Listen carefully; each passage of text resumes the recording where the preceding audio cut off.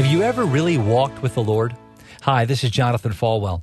In Luke chapter 24, we read the story of two men whose lives were changed forever, whose hearts were changed forever because they took a walk with Christ.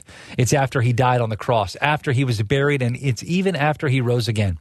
The passage says that their eyes were restrained, so they could not see and could not understand. They did not know that the person that was talking with them was the very Son of God. When we take a walk with Christ, it's a journey that changes everything. These two men were walking and talking about all the things that had happened and what in the world was going on. Why had God allowed this to happen? Why was Jesus dead? But when Jesus started explaining everything to them, the restraints from their eyes were removed and they realized it was Jesus talking with them. The confusion was only made clear after they spent time with Christ.